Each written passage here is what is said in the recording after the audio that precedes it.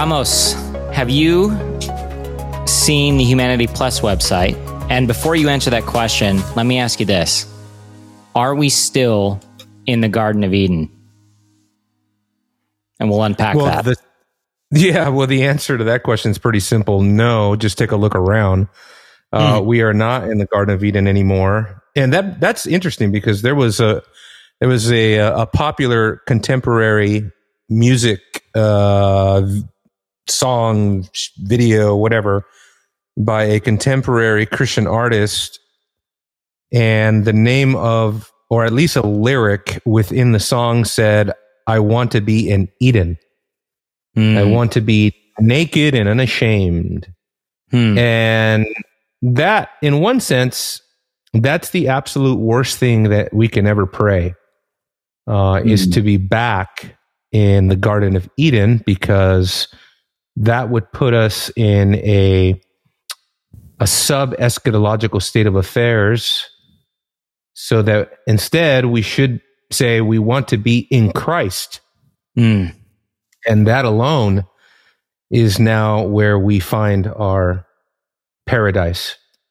And so now, let me ask you this. With the Humanity Plus website, I'm sure people are really confused by now. Don't worry, we'll unpack this and why I asked that question specifically. Can you unpack for them why I asked you that question and what conversation I'm thinking of? And it'll be a recurring theme for our listeners that you'll see throughout this topic of transhumanism and what we're going to be discussing today. Oh, good point. Well, the reason why is because the Humanity Plus website really is purporting to advance humanity forward. And therefore, we need to ask the question, what kind of advancement does Humanity Plus envision for us? Humanity Plus is basically a futuristic website, meaning that they're focused on futurism, and they're focused on transhumanism and posthumanism. And the whole notion of Humanity Plus is this idea that humanity is going to advance into the future and basically create an ideal world, a paradise for mankind, some kind of idealistic kind of life, longevity and those kinds of things. And so that's why your question is relevant and really right on the money, brother. Yeah, because in the garden, you've got Satan asking, or kind of perpetuating this idea that you can transcend humanity, evolve into, basically your own, you can become God in so many ways, right? And I think you will become like God if you eat of the tree. And I think as we get into this topic, transhumanism, and you look at that website, and we'll define transhumanism in a second, it seems to be that same conversation now playing out on the world stage. So maybe to roll this along forward, can you just give us a quick definition of what transhumanism is? You kind of just did, but we'd like to hear you unpack that a little bit more and bring it all center stage for us, and we can continue. Oh, absolutely. And maybe, Ryan, maybe I can just begin also by qualifying kind of the obvious question. Sure. In terms of why are we covering transhumanism? And the reason why is because, as much as we talk about eschatology, as much as we talk about biblical theology and apologetics and those kinds of things, eschatology, we want to take our theology into the real world and to understand that we are to bring our biblical worldview to bear upon what is happening in the real world all around us, in society, in the world, and the way that people are thinking in our society today, especially along the lines of technology. And that's where transhumanism comes in. When we think about transhumanism, what transhumanism basically is the idea of augmenting the human experience, augmenting or enhancing the human experience through technology. And so transhumanism is focused on using technology to aid and to enhance and to advance our experience as humans. And transhumanism, not to be confused with post-humanism, which is another subject. So we can talk about the things that are affected in transhumanism versus the things that are in view with post-humanism. Those two things, although they're related, they are different, and the objectives are different. But I would say they're both part of the big umbrella of futurism. And futurism really has for its fundamental worldview this idea that through technology, we're going to reach a certain point in human history where there is going to be what Ray Kurzweil calls a singularity, or what another futurist calls an event horizon.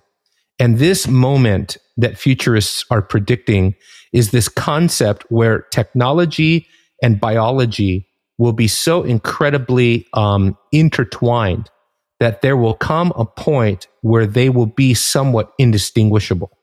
And so, really wild claims that futurism is maintaining and advancing. And I think from that perspective, because these are such wild claims, we have to care as Christians. And so that's what technological singularity is. It's that the tech side of it and the organic side of it meet in the middle. They're intertwined. One is indistinguishable from the other. And the idea there then is to say, this will progress humanity even further. It will address limitations. It will address diseases. And I mean, how do we think about this technological singularity of the organic meeting the technological? Great question.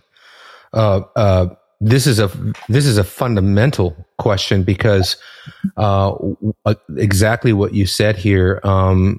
It's futurism is talking about the development of these technologies and how these technologies are basically going to apply and affect human life through biological and technological integration.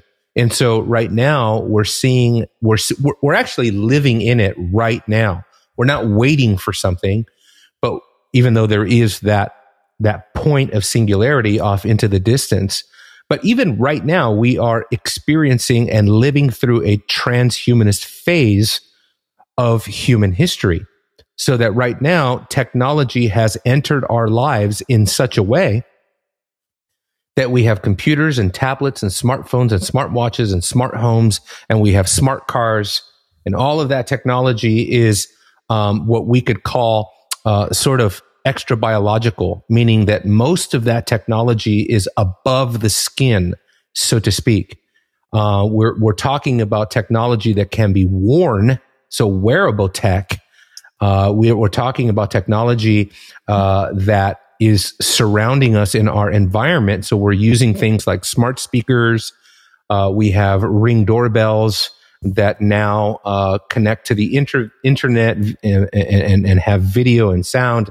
And we can easily access and manipulate that technology through smartphone. I mean, just if you think about that, Ryan, I mean, that is incredible technological advancement right there. Is technology new to the Bible? Let's say, does the Bible speak at all about technology? And of course, we would say yes. Basic technology, primitive technology, at points, technology in the Bible it obviously increased and enhanced to some degree. Men became, we went from building a very basic ziggurat structure in the Tower of Babel to during the Egyptian period, building really sophisticated type of structures and ancient skyscrapers, I guess we can say, in the pyramids, right? And then on through the centuries of creating more and more sophisticated tools and different means of technology that were bound to the old era. We can make a distinction very clearly here in terms of the what some have called exponential growth in technology. That just a couple hundred years ago, we went from an agrarian ecology, we went from traveling at the speed of horseback, and we went from communicating with pen and letter. Whereas now we communicate at the speed of light, we travel at the speed of sound, and we clothe ourselves with the very synthetic compounds that we create in a lab. I mean, this is the new reality, and it is an amazing thing that can be used either for good or for evil. And so this is a huge conversation, and obviously, Ryan, this is but the very first of many episodes on this issue because it is so vast. It's a very complex one, isn't it? And I think if we could just go back for a second, and knowing that it's going to be a complex topic and we're going to talk a lot about it, can you just restate why it's important for the church to understand this? How do we think about it? And what does this really mean for us in terms of paying attention and being able to speak to it? Oh, absolutely. When we think about the application of transhumanism to the church, I would just want to state from the very outset that we ignore this issue to our peril. I mean, we think that right now teenagers are absorbed in their technology. We think that right now teenagers have a hard time paying attention and have a very short attention span and have a hard time making eye contact and have developed all sorts of social awkward type of, social skills that are awkward and are affected because of the addiction to technology, to gaming, the addiction to constantly being present on social media and those kinds of things. And obviously, book after book after book has been written on that. There's a woman, her name is Susan Greenfield, who has written a book on how technology is literally changing our brain. And she talks about, for example, one of the issues is in our own modern day context is that we are witnessing things like the disappearance of play. And so children are no longer outdoors playing, making tree houses and building things in the backyard and jumping off fences and shooting BB guns and things like that. Those days are gone. And one author went on to say that he has noticed the disappearance of laughter, children's laughter in the public square. The children are just no longer heard laughing outside because they're all inside, strapped to the technology or in front of a screen. And that's a significant sociological shift. But as we think about the application to the church, this is going to be huge for the way that we allow technology to intrude into our families, into our homes, and what that's going to look like in terms of discipling our children for the future, so that, more and more, we will have to disciple our kids in the area of keeping them grounded on such things as reality. It's kind of that simple, because right now it seems as if for the foreseeable future, just kind of, Ryan, for right now, laying aside the theological stuff, and we'll get to that, right? Things like the image of God. But just for the foreseeable future, we're looking at virtual reality really taking over for the next 5 to 10 years at least. And all kinds of industries and institutions and cultural applications are all now going to a virtual application, a virtual interface. And how is that going to affect our lives? At what point in the church are we going to begin to disciple people that are deciding that it's okay to bring in virtual reality into your home? Virtual reality is an amoral thing, just like a video game. It's not necessarily a moral issue. It can become a moral issue in the way in which you choose to operate that technology. And so these are the kind of dynamics. I mean, as a pastor, perhaps I have a unique perspective. I've actually sat in the counseling office with marriages that are on the brink of destruction because the husband is addicted to gaming. and spends hours and hours gaming, Call of Duty or something else. And it's literally destroying their home. And it's literally like you took something that has no necessary moral component, and you've turned it into something that is completely being used as an evil device in your home. And that boils down to an issue of stewardship. It boils down to an issue of, priorities in your home, and learning how to plan, and learning what to do with your time, and walking in sobriety and maturity and those kinds of things. So it has a huge impact, Ryan, in the way that the church disciples its people. And also, of course, as we transition into the theological concept of technology and what it's purporting, what a website like Humanity Plus, what they're saying, and how that impacts what you've been taught in church your whole life, right? That as it pertains to a perfect world, that as it pertains to some kind of advancement, literally as it pertains to changing your biology. You have been told for 2,000 years that happens exclusively, let's say, through the resurrection. But here you have, the Humanity Plus people and many, many, many others telling you that no, we can achieve new levels of longevity. We can extend our lives. We can enhance our brains. We can start curing diseases. And so it really is going to challenge us fundamentally in what we believe in certain areas of anthropology, for example. Wow. That's incredible. I saw a data point that came out. It was relative to video games, and 42% of people tend to find new relationships online, exclusively online. So meaning that in the old way, people would meet people in person in physicality.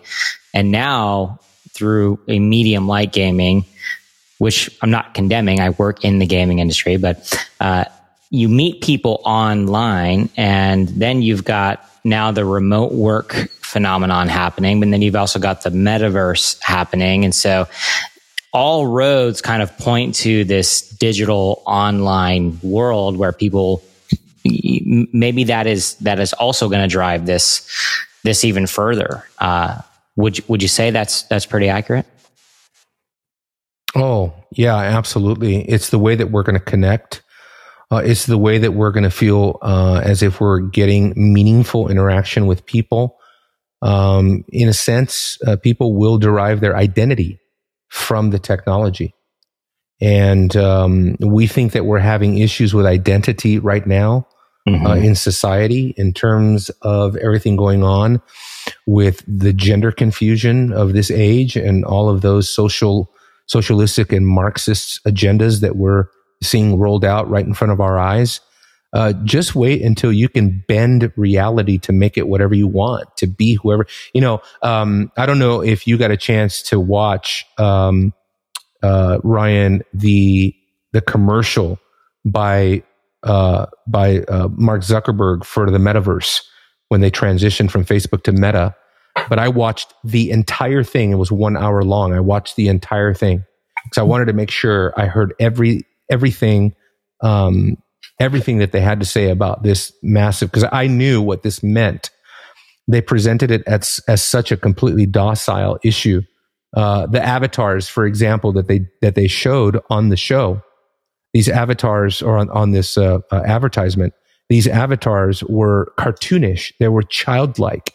Everything looked like little teddy bears and ponies and stuff like that. It was completely benign. But Zuckerberg, in that 1 hour presentation announcement, he said, you will be whoever you want to be. You will do whatever you want to do. You will go wherever you want to go, whenever you want to go, or whenever you want to do it. It's a total a pseudo kind of sort of a pseudo creation. It's kind of like you get to play God in your own little private virtual world. And what do you think kids are going to do with that? What do you think teenagers are going to do with that? What do you think is going to happen when the metaverse which I mentioned the avatars, and we've talked about this, Ryan, but the avatars by people like Unreal Engine 5, these avatars are so realistic, they're terrifyingly real. And can you imagine, fast forward 10 years from now, what they're going to have is going to be mind-bending, okay? But imagine that you can be a certain celebrity for the day. You can be your favorite pop star. You can be your favorite model or your favorite, whoever, politician or whoever. I don't know who would want to be a politician, but you know what I mean? You can be anyone you want, whenever you want, to do whatever you want to do. I mean, that kind of radical alternative reality is just a recipe for utter destruction for our society, I believe. And therefore, I think we need to start speaking about it. I guess I'd also want to qualify this entire episode and even this entire approach to say we don't in any way have sort of a definitive answer here today. We do not in any way pretend that we somehow have the apologetic to all of this. All of this is moving fast, changing fast. All of this is coming at us at light speed. The factors are changing daily. Every year, things are changing. So we have to be honest about the fact that we are literally right at the very beginning stages of all this. And I think apologetics, fast forward apologetics 50 years from today, and they'll look back at our time and point out all the different places where we maybe didn't have enough foresight, or we didn't see this coming, or we didn't see that coming. So we have to really be realistic about the fact that, hey, this is an area that we know we don't all have the answers, but we certainly need to start developing and sharpening our thoughts concerning these very things. So it's important. Definitely. Now, in our notes, we've got a few areas that we need to address where Christian theology interacts or is impacted here. And that's anthropology, eschatology, and soteriology. Let's start with anthropology and unpack how that interacts and how we should be thinking about it. Oh, absolutely. We started out talking about the Garden of Eden. Well, obviously, it's there in the Genesis text that we are told that God is created in man's image. Now, isn't this interesting? When we think about the image of God, we're typically talking about the image of God giving us meaning and dignity and value. And so we use the image of God for arguments pertaining to things like abortion, right? We use the image of God, let's say, to talk about man that is created in the image of God. Therefore, the way that we treat man is a direct reflection on what we think man is. The book of James tells us, how is it that we can bless God and then turn around and curse our brother who's created in the image of God? So obviously, the image of God gives us dignity and dignifies us as human beings. But the image of God is also much, much more than that. The image of God is also itself an eschatological reality. And so in one sense, Ryan, these concepts, these 2 points are intertwined. Anthropology and eschatology go together. But when we think about the application of the image of God to futurism and transhumanism, here at this point, we're really now talking about post-humanism, because you understand transhumanism is not the end goal. And there is a debate even within the futurist community. The debate is the post-humanist conversation even worth having? Are we really going to achieve humanity 2.0, as some people are even calling it? But a lot of people that right now I'm reading a book called the Transhumanist Reader by Max Moore, Natasha Moore as well, but Max Moore, and it's a whole collection of scientists. Many of these people are featured on this Humanity Plus website. But in this book, post-humanism is featured large. And there's even a chapter entitled "Why I Want to Be a Posthumanist," and it all has to do, Ryan, with eschatology. I am amazed. I'm literally going through the entire book right now, and I'm just surveying the book for eschatological language. This is what I've been talking about now for some years, that the future of Christian apologetics really is eschatology. The new wave of paganism is giving us an alternative eschatology, a future of man, how man advances. We're going to advance spiritually through some pantheistic vision, our union with the universe and things like that. And post-humanism is also giving us an eschatological vision. We are being told, according to post-humanists, that we will self-advance, that we are going to self-evolve. I've been doing apologetics since 1996. And I remember in the late 90s and the early 2000s, one of the main things that we were tackling back then, and obviously before then, 70s and 80s as well, is evolution. And so, I'm getting ready to speak at the Ark, with the Ark Encounter with Ken Ham. Well, that's where ministries like Ken Ham and the creation ministry of Henry Morris and other people, this is where those kind of creationist ministries thrived, because we were all battling evolution. But what transhumanism and posthumanism and futurism is saying is actually anti-evolution. I don't know if many people know that.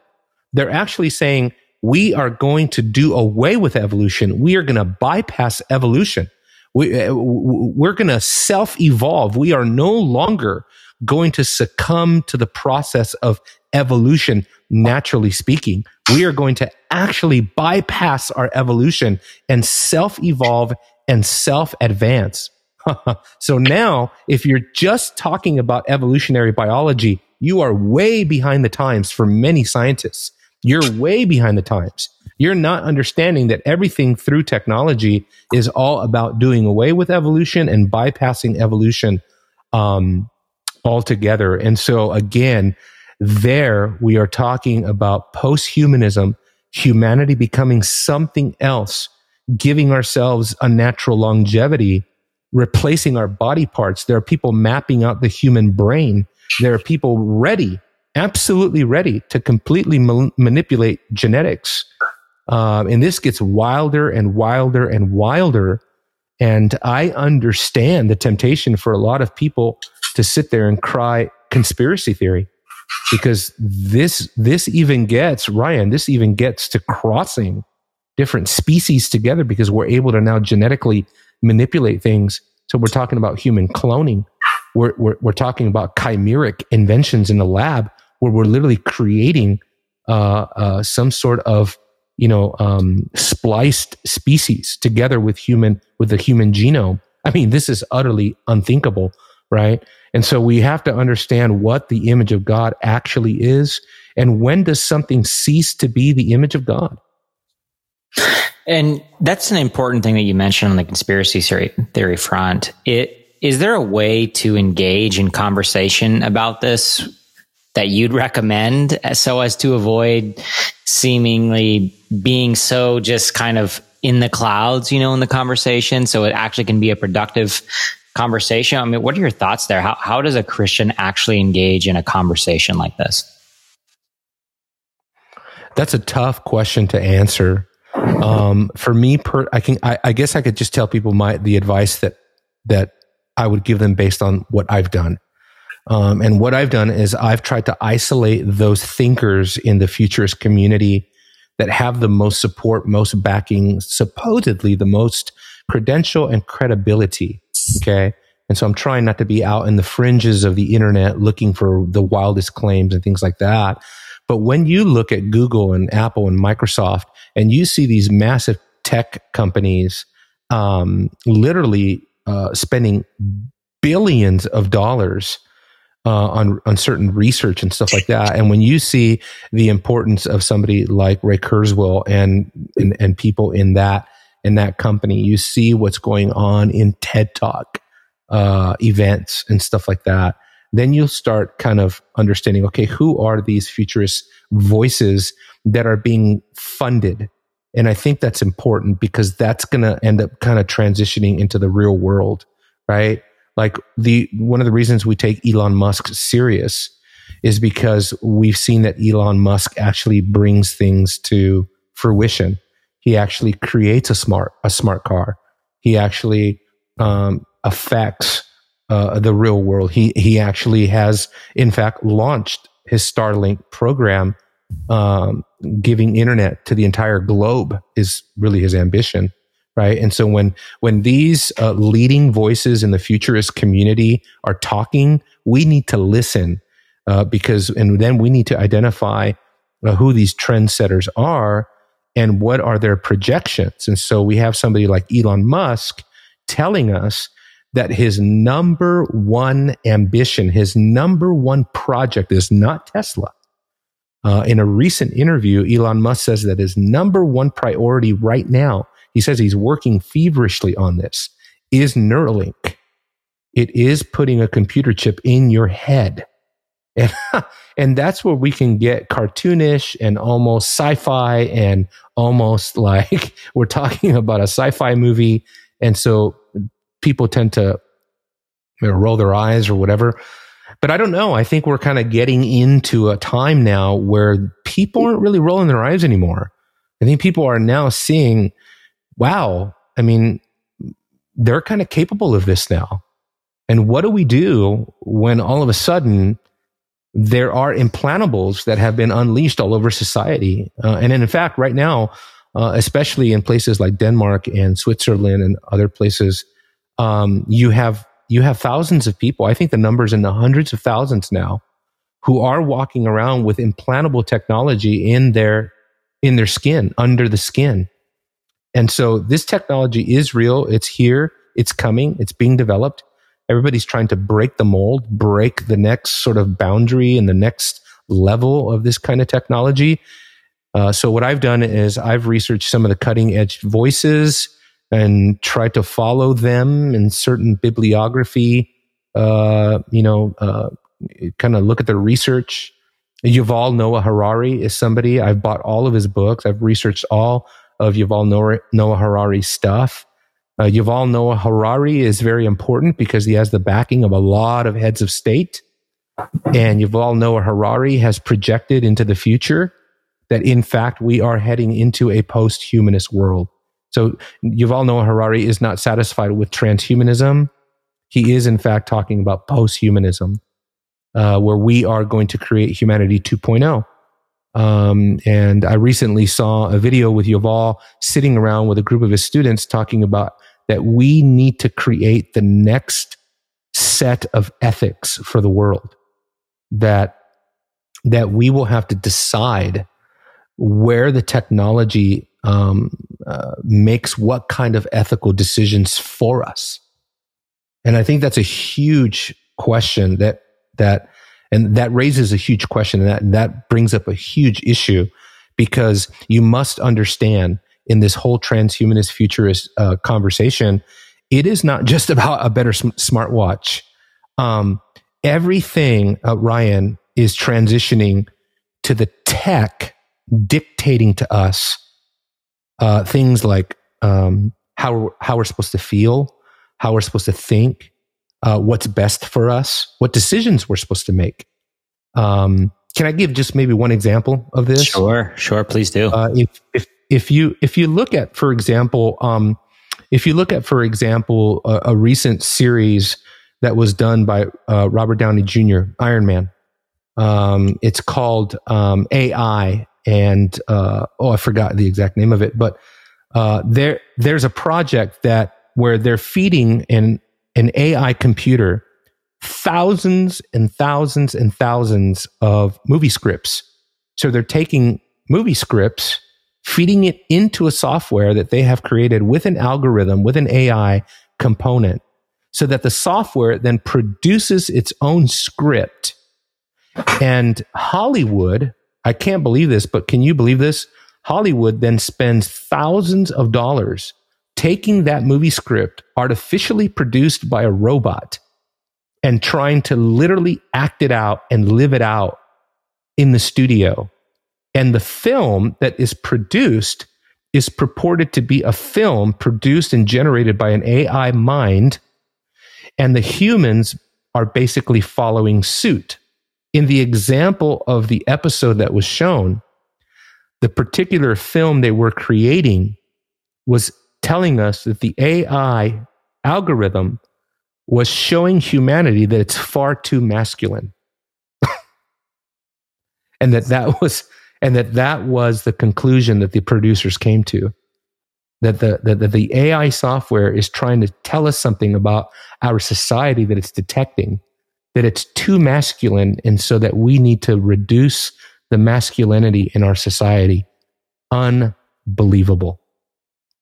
And like I said, just a massive amounts of money and time and energy is going into these kind of projects where we follow the AI. We do not. The AI does not follow us. We follow the AI. That is the major movement right now. So what you're saying basically is that we're building systems to tell us how to live, almost to the degree that those systems will then determine ethical behavior, laws, social norms. Is that what you mean? Absolutely.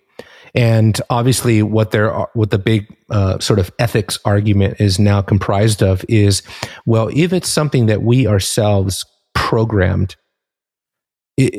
can we truly say that it is the AI? Because we programmed the AI. And so, computer scientists and cutting edge, tech gurus and stuff are arguing that there is going to come a point, a threshold. Ray Kurzweil talks about this in his book, "The Age of Spiritual Machines" is the title of his book. But he talks about that there's coming very soon. He predicts 2030 will be a time when AI generated computers will claim full autonomous consciousness, and that they will be legally assigned personhood. And so, this is the contours of the kinds of thinkings that is going on in these futurist communities, that we're staring in the face of a future where computers are going to be given personhood. Matter of fact, if you look at the Humanist Declaration, I don't know if you have it there, but if you look at the Humanity Plus website, if you look at the Transhumanist Declaration, they're already preparing you for this very thing with the language of the possibility of other life forms. Let me give you just one example. In articles or paragraph 7, they say, we advocate the well-being of all sentience, including humans. So we just, you talk about the image of God, we just become an item on the list. Non-human animals and any future artificial intellects, modified life forms, or other intelligences which technological and scientific advance may give rise. I'll let you comment on that. My mind's in a black hole right now, so I'm just trying to escape out of that and even process this. It's going a million miles a minute, because if AI then is allowed to become autonomous, and then thereby kind of beget one AI begets another form of AI, and it's going to serve moral purposes. What would this mean? I mean, what does this mean for worship, right? Like, how does this take us in that direction? Do you see where I'm going with that? How do we think about it, like from that perspective? Yeah, it really boils down to the creator-creature distinction and the creator-creature relation. And that's what the image of God is also all about. And that's why it's so important for us to prepare ourselves to reject all forms of pantheism and panentheism, right? What's pantheism? Well, pantheism is that everything is God, right? And so can we imagine a future in this world in which the predominant spirituality that seems to be predominating in society is that which says that the computers have now joined us in this global consciousness, that we are all part of the universal one. I mean, that is absolutely Buddhistic, Hinduistic, pagan. That's what monism is all about, reducing everything to oneness. And Peter Jones and his research becomes absolutely crucial here.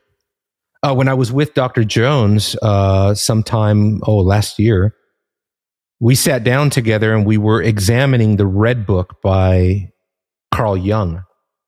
And I told Peter Jones, I said, Dr. Jones, you got half of it right. And I was talking about his books, and his research and his emphasis on pantheism and paganism and oneism. And he said, what do you mean half of it? I said, the other half is the technological singularity. That doesn't appear anywhere in his books. And I said, that's the part you're missing, because that's going to be a crucial component to all of this. Panentheism is the idea that man and God are sort of interdependent, that God needs us as much as we need him. And so both of those views are sub-biblical, right? When you consider a true creator and creature distinction. And it becomes absolutely fundamental to maintain this idea that God is absolutely transcendent, that he is beyond us, above us, other than us. He is other than what we are. And so I think that becomes part of the equation. So I don't know if that gets at this whole concept of worship that you're thinking, but creator-creature relation, creator-creature distinction, that's what comes prominently to my mind. Yeah. There's one more big topic that I want to pull on here, because it often gets drawn in when you're talking about transhumanism. And maybe we can barrel in a second question into that as to what do we do to prepare and think about this. But often when you're in these conversations, I know you've told me what you hear is, or what other Christians in the Christian community, whether they're using the word transhumanism or not, there tends to be this question of, what does this have to do with the mark of the beast that you read about in Revelation? And you could probably go on for a long time about this. Can you just help give a answer for how we'd even process that question and how we should be thinking about that? And then from there, just as we start to wind down and close this episode, what can we do to prepare for more of what we just talked about for the past 45 minutes or so? So if you can kick it off in that order, I think it'd be helpful. Oh boy. Well, what does this have to do with the mark of the beast? Yeah. I guess my official answer is I don't know. But that doesn't mean that we can't speculate. I think it is an obvious speculation, a natural speculation, that we have entered a time, Ryan, that for the first time in human history, we have instantaneous access to everything. We don't need to wait, like in the ancient world, for news of an event to travel around the globe or to travel across the sea to get to us, to inform us about developments that are going on in another country or with another empire or something like that. Technology has given us an instantaneous mirror to ourselves. And man is now able to see what it is. And the reason that's important is because now I think we're able to do the kind of universal and cosmic reflection of the human race that wasn't possible. We just weren't capable of it in the past like we are now. And what does the mirror of technology tell us? It tells us that the world is now so inextricably connected along socio-economic lines and geopolitical lines, right? that there is a network, an interconnectedness, an interface in place, globally and universally speaking, where something like the universal commerce of mankind can actually have a global, universal, and comprehensive impact upon every person in the modern world.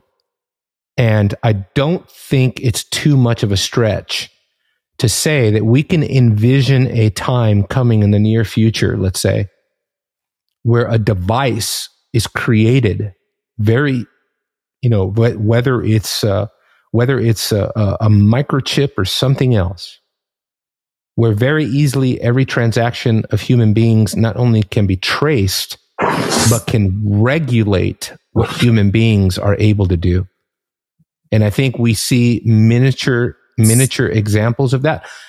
I don't know, miniature but significant examples of that in a place like China, where right now the Chinese government, right, here we are, 2022, where right now the Chinese government has just forced its citizens in certain regions of China to wear a bracelet, mandatory bracelet, that tracks their health and that tracks their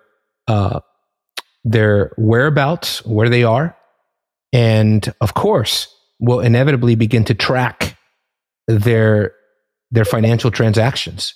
I mean, that's where it's all going.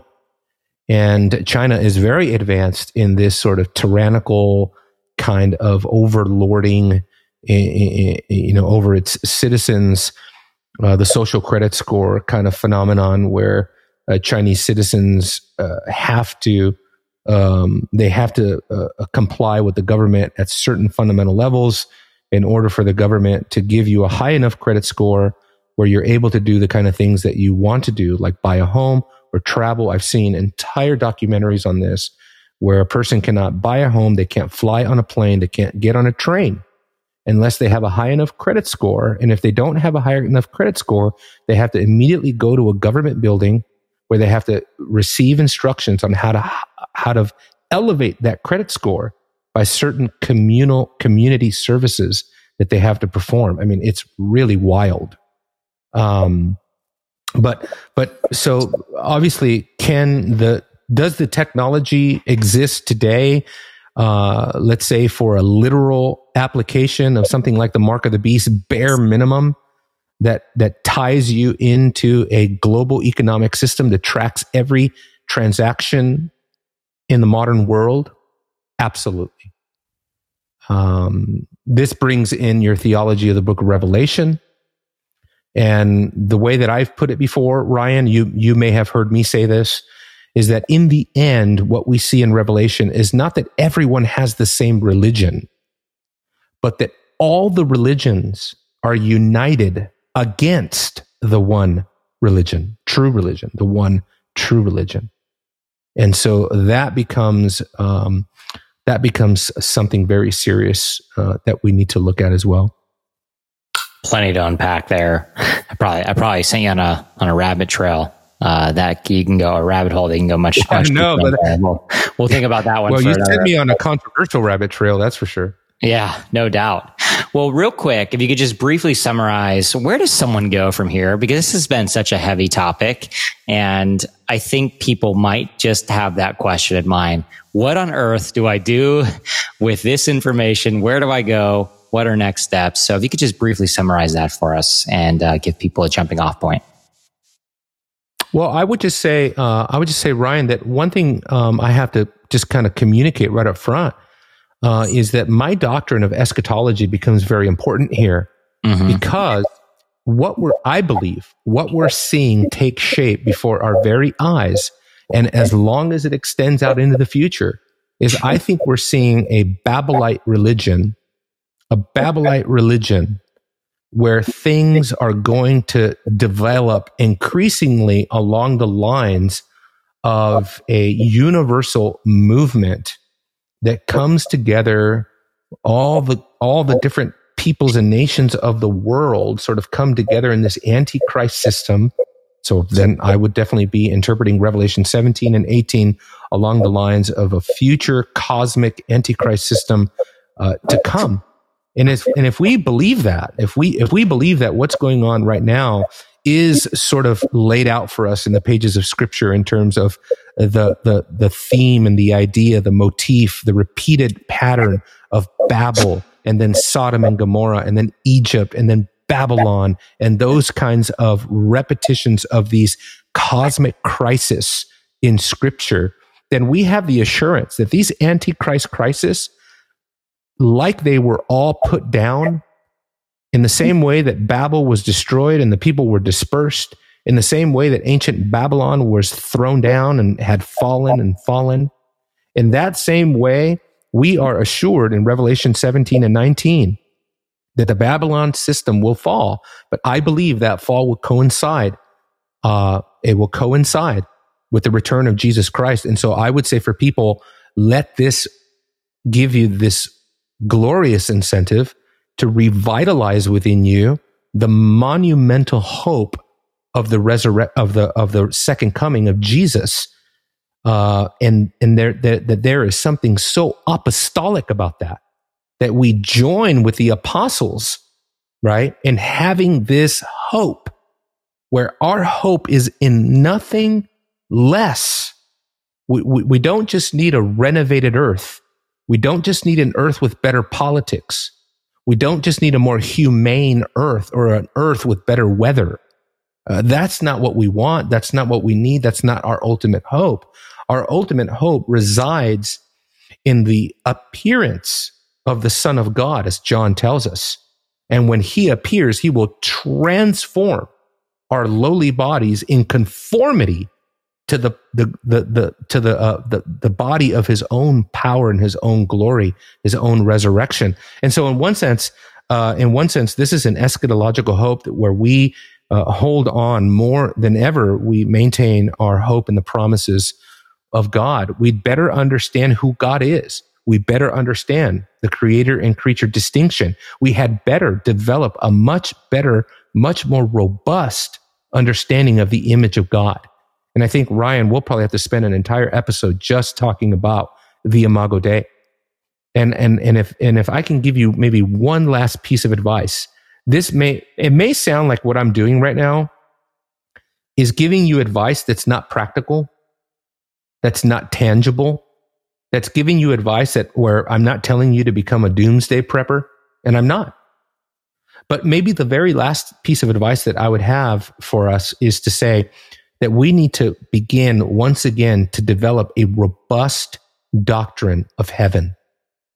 Because I think heaven, sadly enough, has faded the fascination and imagination of the people of God, where we have stopped fantasizing about heaven and heaven's glories and heaven's beauties and heaven's treasures.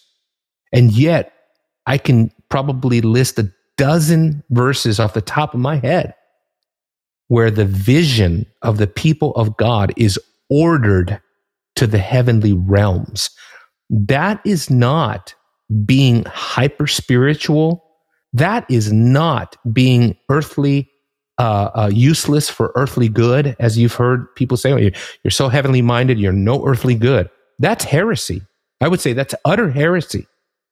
We are instructed directly by the Apostle Paul, for example, in Colossians chapter 3, that we are to set our minds, what? Not on the things of the earth, but on the things above, where Christ is seated. And where is Christ seated but in the heavenly realms, in the presently veiled realm of glory, the dwelling, the habitation of angels?